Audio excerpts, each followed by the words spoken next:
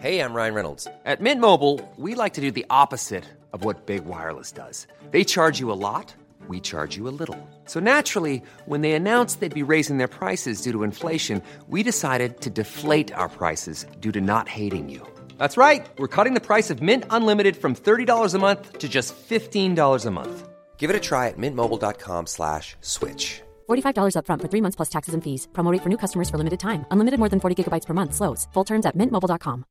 At Vertex, we know the pace of global commerce is increasing, which makes managing tax more complex. And your enterprise systems weren't built to handle that tax complexity. This is where we come in with our platform that enables continuous compliance, giving you more transparency, improved accuracy, and better confidence in your tax data. To learn more about continuous compliance, visit vertexinc.com. Now's the time to save 30% on wedding jewelry, only on BlueNile.com. Make sure your wedding ring is the one with your pick of diamond and lab-grown diamond bands, all hand-finished and graded for excellence. Or surprise her with something blue she'll love for life, like a stunning pair of sapphire earrings. Blue Nile's jewelry experts are available 24/7 to help, from fit questions to style advice. Right now, get up to 30% off at BlueNile.com. BlueNile.com.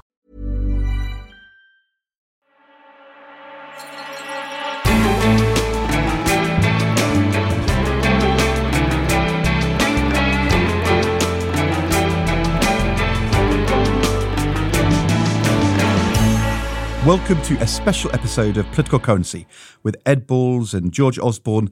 This is Inside the Room, the Coalition Talks, a deep dive into a momentous period in British political history, a time in which both of us were participants in these big unfolding events, a period which we think actually is really important to understand if you want to understand what's going on today in British politics. So we're taking you back to 5 days in May 2010, and those are the days between the general election of the 6th of May and the formation of the first coalition government in modern British history on the 11th of May. And that's relevant not only because it's an interesting bit of history, but of course by the end of 2024 we might have another hung parliament, and our political successors might be facing the same choices that we faced back then. Let's remind ourselves what happened on Tuesday, the 11th of May, 2010. My constitutional duty is to make sure that a government can be formed following last Thursday's general election. I've informed the Queen's private secretary that it's my intention to tender my resignation to the Queen. In the event that the Queen accepts, I shall advise her to invite the Leader of the Opposition to seek to form a government. I wish the next Prime Minister well as he makes the important choices for the future. Her Majesty the Queen has asked me to form a new government, and I have accepted. Our country has a hung parliament where no party has an overall majority, and we have some deep and pressing problems, a huge deficit, deep social problems, and a political system in need of reform. For those reasons, I aim to form a proper and full coalition between the Conservatives and the Liberal Democrats. So George's mate David Cameron becomes Prime Minister. My old boss Gordon Brown bows out after a long period at the top of British politics. That was after 5 days of argument and debate, but also negotiations starting on the Thursday evening. A very unusual period, not something that we'd seen in our adult lifetimes. The formation of a coalition, the first since the wartime coalition of the Second World War, actually the first negotiated coalition in peacetime since 1918. Normally, on general election night, you go to bed and wake up in the morning to find who is the new Prime Minister. But when this exit poll dropped on Thursday, the 6th of May, nothing was certain. 10 o'clock. And this is what we're saying. It's going to be a hung parliament. The Conservatives on 307, Labour on 255, the Liberal Democrats on 59. If it is correct, I think what it does show is a clear rejection of Gordon Brown. Well, it's very strange. All of us should show a degree of humility at this stage. If that's right, the Liberal Democrats, despite all that noise and fury, have actually dropped 3 seats. I don't think there's any question at all of Labour being able to continue in office. This is a massive rejection of the Labour Party. So I find it extraordinary listening to those Labour politicians on your programme. The first question is, can the Prime Minister form a government? and Gordon Brown as the Prime Minister. And so I think we have to wait and see, Jeremy. What did you think when the exit poll dropped? Well, I wasn't completely surprised, partly because the exit poll had been leaked to us about 30 minutes earlier. And I was up in my house in the Peak District and we'd had a conference call. This was all pre-Zoom days and Microsoft Teams and all that. So it was just a regular telephone conference call with David Cameron and his key advisors. And we were discussing how to handle things. And to be honest, in the couple of weeks leading up to the general election, we had begun, David and I, to think this was a pretty likely result and started to do some preparation. But where were you on the night? I was at home in Castleford with Yvette. We'd both come back from the final hours of our campaigns. And we both thought the Conservatives would win a majority. Although that wasn't certain, I'd spent a couple of hours that evening writing 4 different speeches for my count, whether there was a hung parliament or a Tory majority, and whether I won my seat and whether I lost my seat, because the hung parliament where I lost was not the one I was expecting. But a Tory majority, I could have lost my seat. I think that we were surprised there wasn't a Tory majority. In particular, surprised that the Liberal Democrat vote wasn't as good as we expected. Nick Clegg had a very strong campaign. We thought the Liberal Democrats would win more seats. In fact, the number of seats they won fell on that night. But fundamentally, for us, it didn't change anything. We'd been in power for 13 years. We assumed we were going to lose, and we lost. We assumed as cabinet ministers our time in government had ended. And when the exit poll dropped, the question was, well, exactly how will Cameron govern, but was he going to be the Prime Minister? As far as we were concerned, definitely. So I started off the evening feeling quite calm, even though it was a hung parliament. And I have to say, over the following 5 days, it got a lot more panicky. But we've got a guest on our show, have we not? For the first time, we've got a guest in the studio, and that is someone else who was watching the exit poll, someone else who was just been re-elected to Parliament. And that was the Liberal Democrat MP, very good friend of mine now, not such a good friend back then, Danny Alexander. Sir Danny Alexander, who has flown in from his important government job in Beijing, especially, we believe at least, to be with us in our studio in Shoreditch. Danny, very, very good to see you. Thank you for having me. It's great to be here. I can say this was not the only reason for me to fly in, but it was definitely one of them. And where were you that night when you saw the exit poll? I mean, Nick Clegg had stormed the debates. Everybody thought he'd had a great campaign. You must have thought you were going to see the number of Lib Dem seats go up. So what was the reaction when the exit poll dropped? So I was in Inverness. I'd been, campaigning as we Lib Dems do till the last second before the polls closed, and I think I was probably in the hotel catching a bit of rest and saw the exit poll and spoke to Nick about it. I think our feeling was exactly like you said. We'd expected to win a few more seats. And of course, you don't know until the result actually comes. But still, there was a wee bit of disappointment from that point of view. But at the same time, we could see with the hung parliament, there was an opportunity. And it was an opportunity that we'd been preparing for the previous 6 months or so. We'll come to it, but the team that was doing the negotiating had also been a team doing the preparation. I wrote the manifesto. I was in charge of that team. And so we'd been kind of wargaming different options for 6 months on and off up until polling day.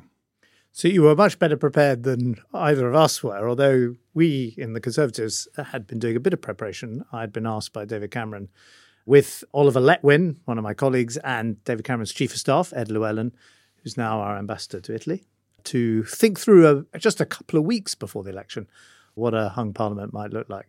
But let's take us now to the first full day. So we've had the exit poll. We've all been re-elected as MPs around this table. And we all make our way back to London. I was one of the first to arrive because I got the 6:30 flight from Inverness. It was that or not arriving at all on the Friday. Right. So here we are. It's Friday the 7th of May. And let's remind ourselves of the news headlines this day. I want to make a big, open and comprehensive offer to the Liberal Democrats. David Cameron offers a deal to Nick Clegg after the general election ends in a hung parliament. Mr. Clegg says he will listen to what the Conservatives have to offer. It is now for the Conservative Party to prove that it is capable of seeking to govern in the national interest. But the man with the keys to number 10 is Gordon Brown, still Prime Minister and now waiting for others to decide his fate. Mr. Cameron and Mr. Clegg should clearly be entitled to take as much time as they feel necessary.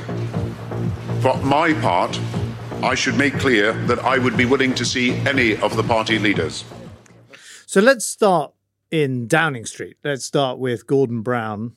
What's the mood like there? I mean, presumably people, as you were saying just now, Ed, were expecting to have left by this point, and yet you all suddenly find yourselves back in the building, working out what to do next. But what's the mood like, and what's Gordon's mood like? You worked with him for 20-odd years. How's he feeling about things? I think Gordon had a big job to persuade people that this wasn't all over. I mean, a lot of people had been on the TV overnight, Thursday into Friday. David Blunkett famously saying that Labour's lost and that's it. Gordon rang me and said, you've got to come down to London because, there's issues to sort out. And I said, well, really? Because isn't it all done? But he was talking a lot to Andrew Adonis, who was persuading him. Andrew Adonis, former SDP campaigner, close to the Liberal Democrats, had become a cabinet minister in the Brown government. And he was saying, constitutionally, there is a choice here.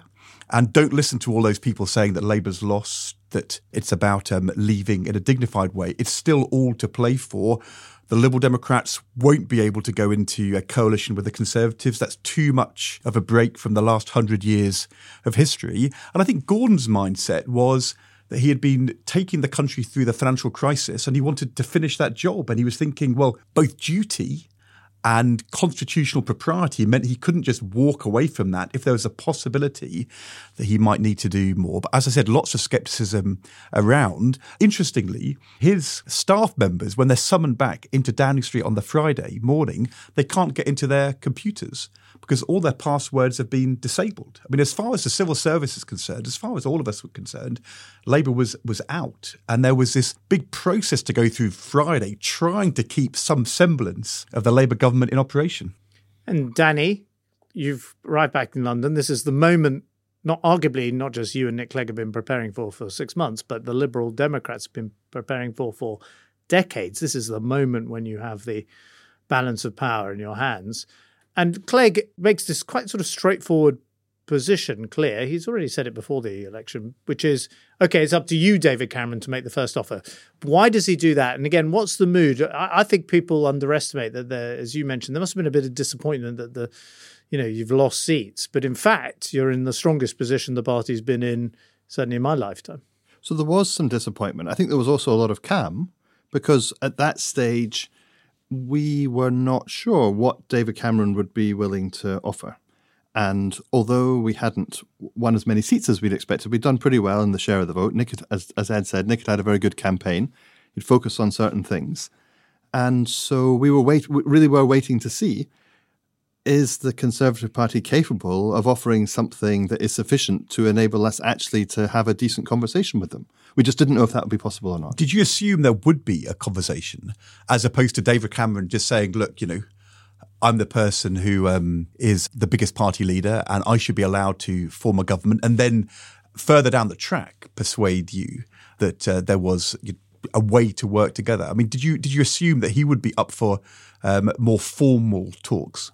Yeah, I mean, there'd been one or two calls on polling day. I spoke to Ed Llewellyn. I think I was driving to Nethy Bridge to visit the polling station and my phone went, and there was Ed saying, let's be ready for a call on Friday morning if necessary. You weren't just an MP, you were the Chief of Staff, weren't you? I was the Chief of Staff for Nick. I was the author of the manifesto and the chair of this group. So I was the kind of focal point. And then So it wasn't just that you were ready to talk. You knew that the Cameron team was ready to talk to you. Well, also, and the Labour team, by the way. So I'd had exchanges of messages with Peter Mandelson, who was at the more enthusiastic end of the spectrum, let's say, on your side of the spectrum. There was no Labour team, really, though. I mean, there'd been no discussions in the cabinet. I'd not spoken to Gordon Brown once. I turned out to be in the Labour Mandelson was going behind your back, Ed. We've already discovered something on political currency. Honestly, I don't think Labour had any conversations about and that was any possibility of there being a deal. There was no preparation at all. That was quite clear when we came to have the conversations with you, which I'm sure we'll come to in a couple of days' time.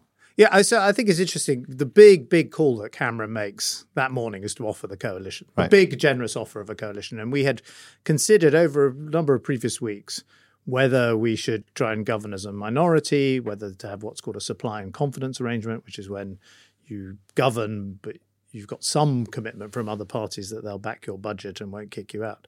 But David had asked me a couple of weeks earlier to start thinking about policies that might form the basis of a coalition agreement. And he then spends that Friday morning. We're in the Park Plaza Hotel, by the way, on the other side of Westminster Bridge, which is where we've been staying during the general election rather than in all our different homes.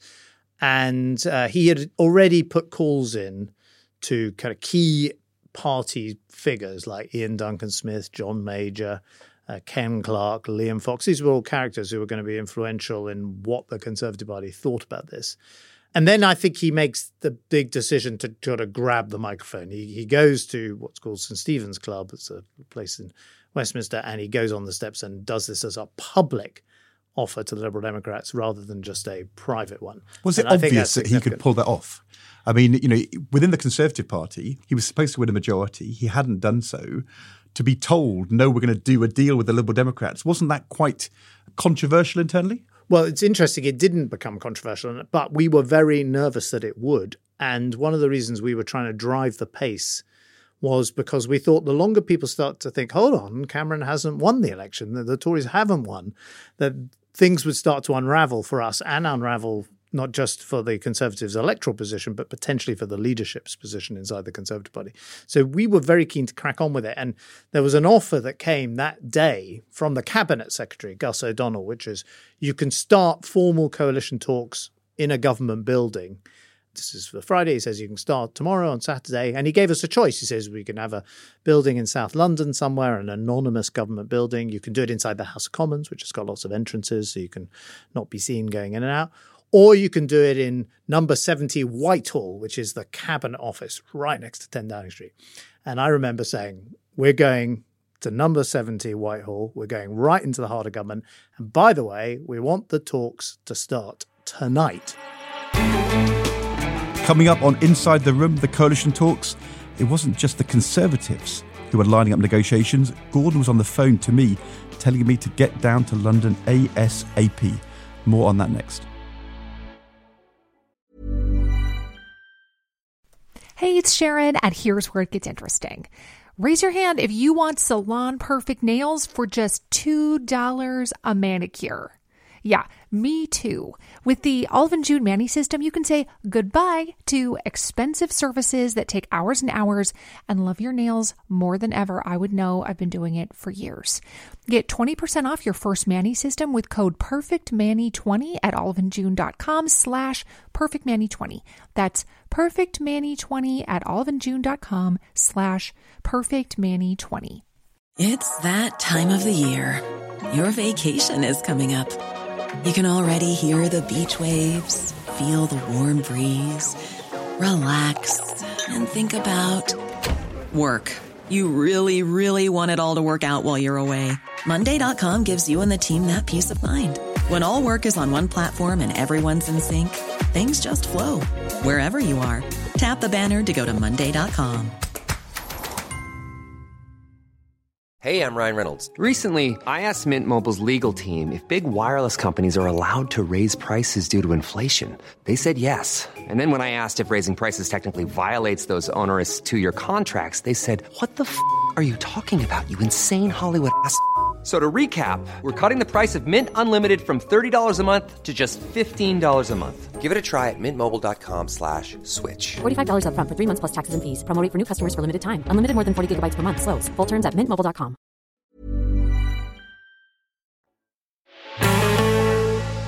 Welcome back. So we were very, very keen that Friday night to get talking with the Liberal Democrats, get the talks underway, even though we were absolutely shattered. We've been fighting this election for weeks and weeks, absolutely exhausted. But I remember Danny being part of the other negotiating team. I was with William Hague, who was leading the team, Oliver Letwin and Ed Llewellyn, who we've mentioned. And even though it was exhausting, it was Friday night, we wanted to get going in order precisely to avoid the whole thing starting to unravel. No, we had the same feeling because we'd been through all the same options, confidence supply, coalition, and all the intermediate options in between. And we had a kind of tests basically to do with the policies that we could put into practice. But also Nick had been consulting with people like Paddy Ashdown, for example, who he listened to very carefully. And Paddy came into the party HQ, and then Nick and David spoke on the telephone. I think Nick and Gordon Brown also spoke at that point. and informed Gordon that we should talk to the Conservatives first because they'd come first in the election, albeit not won outright. And actually that feeling that David Cameron had that he hadn't won the election proved to be a bit of a problem for him as time went on much longer, but not in those negotiations. But the feeling amongst pretty much everybody on the Labour side was that Cameron had not won the election in the way that he wanted, and it wasn't clear whether a deal could be done formally between the Lib Dems and the Conservatives, but the Labour had lost the election. And that was pretty much the universal view. And what was happening that day was that Gordon Brown and Andrew Adonis really were trying to persuade lots of people, no, it's still in play, trying to persuade me, trying to persuade Peter Mandelson, trying to persuade Alistair Darling. Lots of people are very sceptical that actually the numbers could add up for Labour just with the Liberal Democrats, that maybe the Lib Dems wouldn't do a deal with the Tories, that we needed to put a policy paper to the Liberal Democrats. As you say, a call was set up between Gordon Brown and Nick Clegg, with Gordon saying we should have talks as well. And he was trying to persuade Nick Clegg. To be honest, he was trying to persuade pretty much the whole Labour cabinet that this was a worthwhile pursuit. And I've got to say, Friday evening, I was pretty unpersuaded. I mean, I think there's some lessons. We'll draw this all to the conclusion at the end of this, but there are some lessons both for Keir Starmer and Rishi Sunak. You see, you're describing essentially Sunak's position potentially at the end of this year, which is against expectations. The election result is a hung parliament. Starmer may have more seats. And what you're explaining here, Ed, is that Labour was not united in its position, had not really done much preparation or thinking about how to handle coalition talks, whereas the Conservatives were united behind Cameron, at least at this point on the Friday. And we had done some preparation, but not nearly as much as you guys, Danny, had done, where you'd been thinking properly about this and you had a set of tests and you had already established the key personnel, whereas we were putting together the teams at the last moment. But in relationship terms, I mean, Gordon and Nick Clegg had barely spoken. I would be very surprised if Alistair Darling had ever spoken to David Laws about the economy, or to you. Tell me if I'm wrong. We certainly hadn't. There's something I think different about being a government compared to an opposition. In opposition, there's probably more conversation, opposition to opposition about issues. Government to opposition, more formally done with your opposite number. So the Labour links to the Lib Dems, other than sort of historic ones, I think there were links, but I mean, Vince Cable, for example, I think did talk to Alistair Darling quite regularly. But he was totally cut out of the talks by you. He was not part of the negotiating team. So we had... As we were told repeatedly. Exactly. Don't talk to Vince, you said. So the point is that Nick was in charge of the party. And it's true, Gordon Brown hadn't made... Gordon kept trying to talk to Ming Campbell Gordon Paddy hadn't made much effort to get to know Nick. Yeah. That's quite true. That's right. And it was clear when they were having those conversations, I was in some of those conversations, we'll come to the key one later on, that there was no effort really made to understand the personality involved. So if you're Keir Starmer or Rishi Sunak, you should be getting to know Ed Davey. You should be getting to know Ed Davey. You should be getting to know all sorts of people. Right. Okay, so let's keep moving. So we've done Friday night. Let's move on now to Saturday. Signs of progress tonight as David Cameron and Nick Clegg hold a face-to-face meeting about forming a new government. They returned home a short while ago after 70 minutes of talks said to be amicable and constructive. Earlier, the party leaders had stood together at a service to mark VE Day, but there's no agreement yet on who'll be the new Prime Minister. But the pressure mounts on the Lib Dems to deliver on their big promise to change the voting system.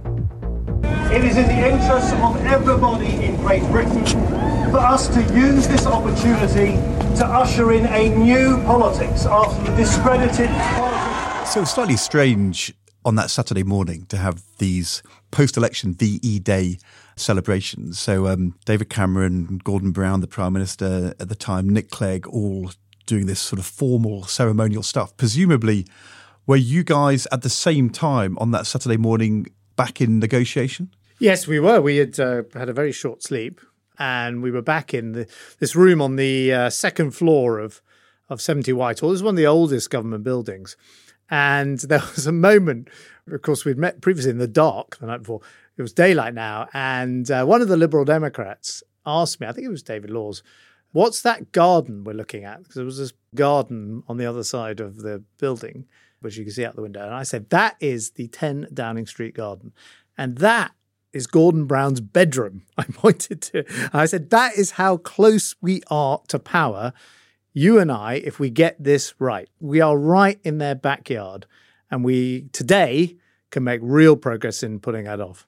I don't remember the garden anecdote. I do remember when we started those talks, Gus O'Donnell was desperate to be in the room, and so were the civil servants. And the first decision we made was, we're going to do this between the two parties. We don't want official support. We want to discuss among ourselves what policies we can agree on. So we shut the door politely. I thought it was such an important decision. I mean, this is no disrespect to the officials. And Gus O'Donnell all the time was saying, at some point he said, like, Her Majesty the Queen would like to know how you're getting on. Well, Christopher Geit, do you remember? He was the Queen's private secretary at the time. He would be there after the meetings finished, and he wanted a bit of a debrief on how they were going. But I think not having the civil servants in the room meant that we weren't sort of too bogged down in getting the kind of precise detail of these policies right. That's where the civil servants are unbelievably valuable when you are actually a minister. I remember this other moment when Chris Huhne, who was one of the team on the Liberal Democrat side, explains to the Conservative team how the Liberal Democrat Party is going to have to agree or ratify what's been signed up to in the room. And he says, you've got to understand there's a federal council and we're going to have to get We had a triple lock. It needed the party executive committee, the parliamentary party, and then we had to have a special conference with the Lib Dems to vote the deal through. So honestly, having a tough internal mechanism definitely increased our bargaining power. Whereas I remember Chris saying to William Hague, so we know, what's your mechanism? And he said, well, I don't know. If David says it's fine, that's okay. And then he said, you've got to remember with the Conservative Party, Chris, the Conservative Party is a monarchy tempered by regicide. That was our process. It wasn't quite as straightforward as that. We did have to get, as we'll come on to discover, more support from Conservative MPs, but we had enormous latitude. And we were, of course, doing these negotiations whilst at the same time there was a separate track between David Cameron and Nick Clegg, a private conversation. So there were the formal conversations we were having about policy, what the tax policy would be, spending, green environmental policies, education policies like the pupil premium, constitutional policies. But there was a separate, very important conversation going on between Nick and David about the personnel of a potential coalition, how it would actually work in practice. How would you, who would get what jobs, how many seats in the cabinet would the Liberal Democrats get? Very important things that I think are somewhat neglected in the kind of focus on the policy. I'm not saying policy is not important, but these were also very important discussions that were being had. What's going on in Downing Street at this point? Well, look, Gordon Brown is boiling with frustration because he's been told by Nick Clegg that he's going to talk to the Conservatives first. And Gordon is embodying the mismatch between the reality of how British politics works and the challenge of coalition formation. Because, if this was Germany or the Netherlands, you might be starting a 2-3 month process of negotiation. Whereas on the Saturday morning, the headline in the Sun newspaper was, there is a squatter in Downing Street.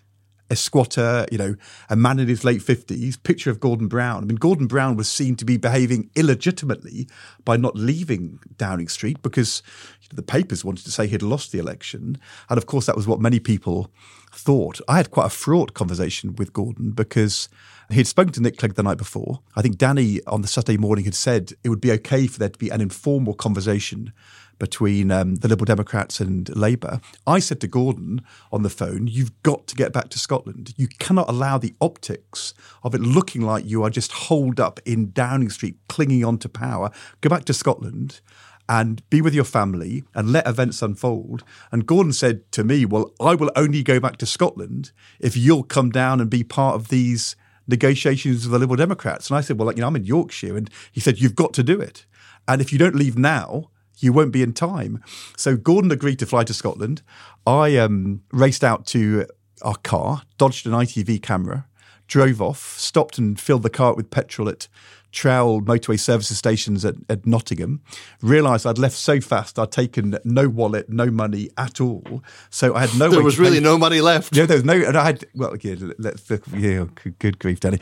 And Ed is quite touchy about the letter. We've discovered on this podcast. Anyway, so I had not taken my wallet for negotiations, not realising that the Liberal Democrats were about to capitulate to austerity in their talks simultaneously. I had to ring Yvette and say, I can't pay for the petrol I've just filled the car up with. She had to ring the service station and read out the credit card to persuade them to accept this so I could carry on driving into our talks in the afternoon. Of course, the other thing which then happened in this period, I think the thing which actually provoked Gordon to go was this briefing to John Sopel on the BBC Saturday morning from the Liberal Democrats to say that it had been a terrible phone call between Gordon Brown and Nick Clegg, and John Sopel reported how bad this has been and how upset Nick Clegg had been at his treatment by Gordon Brown, who was doing one of his sort of brusque Gordon conversations. And so that it was the first time where politics actually really started to get into the detail of the negotiation. Gordon was quite upset about that.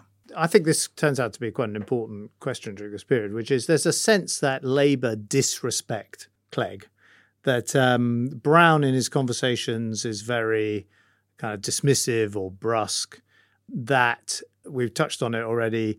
A lot of the Labour figures are reaching out to other Liberal Democrats, not Clegg. They're reaching out to Vince Cable or Ming Campbell or Paddy Ashdown. But of course, none of those people are the party leader.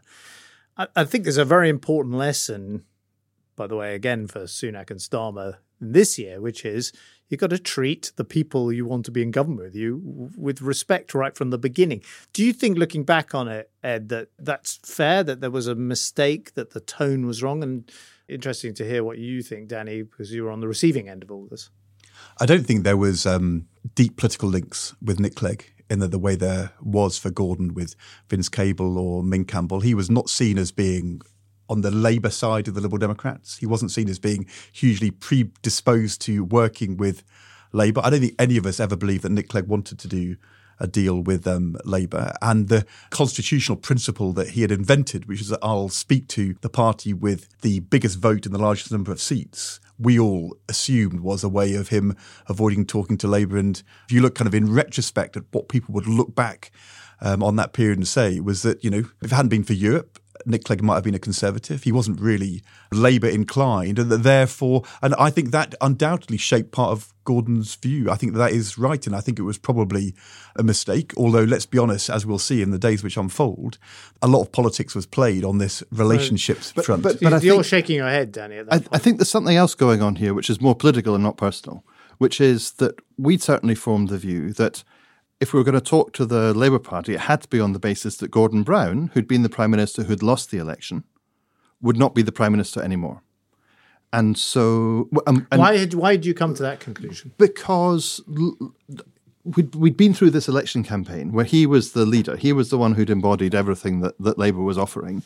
And he'd been defeated. And though David Cameron hadn't won, Gordon Brown had definitely lost. And so we thought that the optics of putting Gordon Brown back into number 10 was just politically impossible. I think that's fair enough, but that is not what Nick Clegg had said to Gordon on the phone on the Friday. That is not what was discussed in our discussion on the Saturday. If you remember, when we had those talks in Portcullis House on Saturday afternoon, they were quite short, they were quite amicable. At one point, Chris Huhne said, we have to raise the issue of Gordon Brown and whether he can carry on. And you shut him down and said, no, Chris, that is not for discussion here. That's not for this meeting. And so we, of course, knew that was probably the view of some Lib Dems, but it wasn't being talked about. That didn't really arise in the conversations until the Sunday. But it wasn't one for that meeting. That's because there was another meeting planned on the Sunday for Nick and Gordon to talk about that very question. Fair enough. So we all thought we were in a non-meeting and we were right. So what we were trying to do in that meeting was to see whether you guys were united and serious. And you definitely weren't united, and there were different levels of seriousness around on your side. Perhaps. I think it was actually kind of quite a and also meeting. I remember you made a comment in that meeting which was about the numbers, and of course in politics numbers don't lie. And could you keep all your people united? And I think John Reid had just been out on the airwaves that day saying there's no way we should be staying on in government. We lost nearly 100 seats, the biggest loss in our history, apart from 1931. And I think if we now decide that we're just going to cock a snoop at the electorate or look that way, that the electorate will wreak vengeance on us and we will suffer most grievously in the future. So it was already becoming clear that there was a small and maybe growing group of Labour MPs who didn't want to be part of this. And Peter Mandelson was there saying, well, you don't worry, I can get the Democratic Unionists on side, which, we saw later on.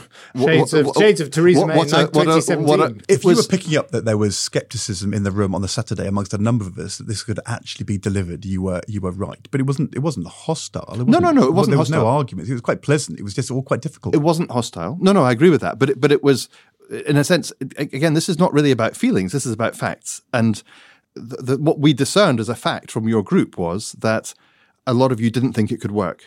Not out of ill will or bad feeling, but just you didn't think it could work. Look, we were quite surprised to be in the negotiating team. Weren't totally sure what the negotiation was about.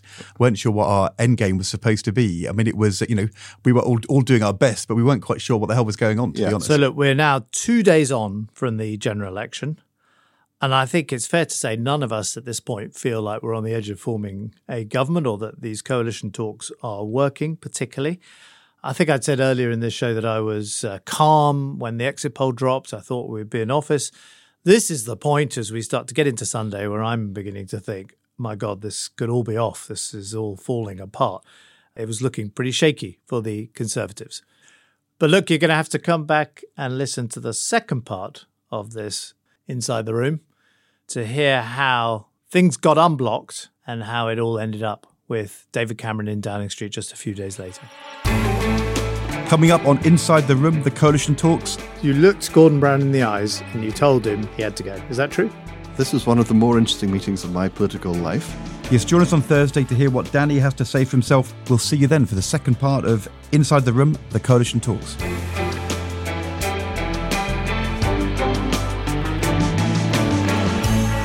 This has been a Persephonica production.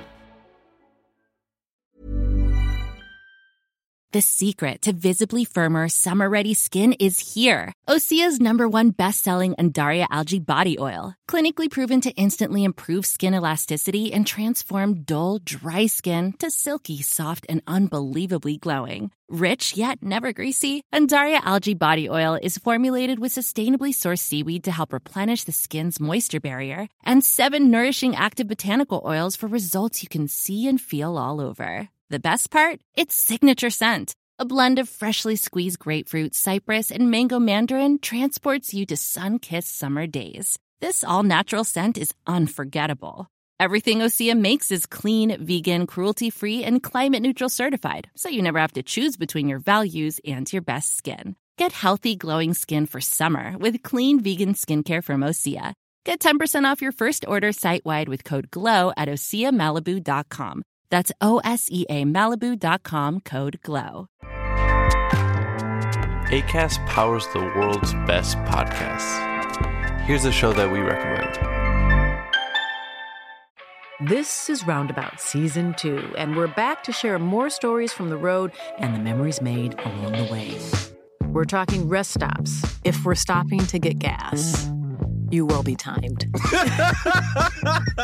You will be for sure.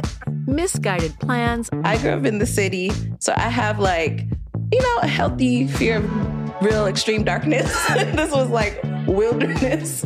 A lot of laughs. Y'all weird, but you were different. Like, you were real different, bro. I can't really put my finger on it.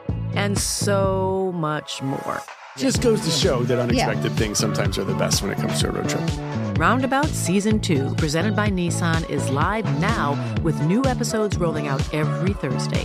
Listen and subscribe wherever you get your podcasts.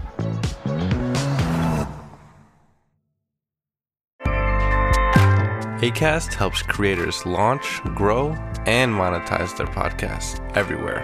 Acast.com.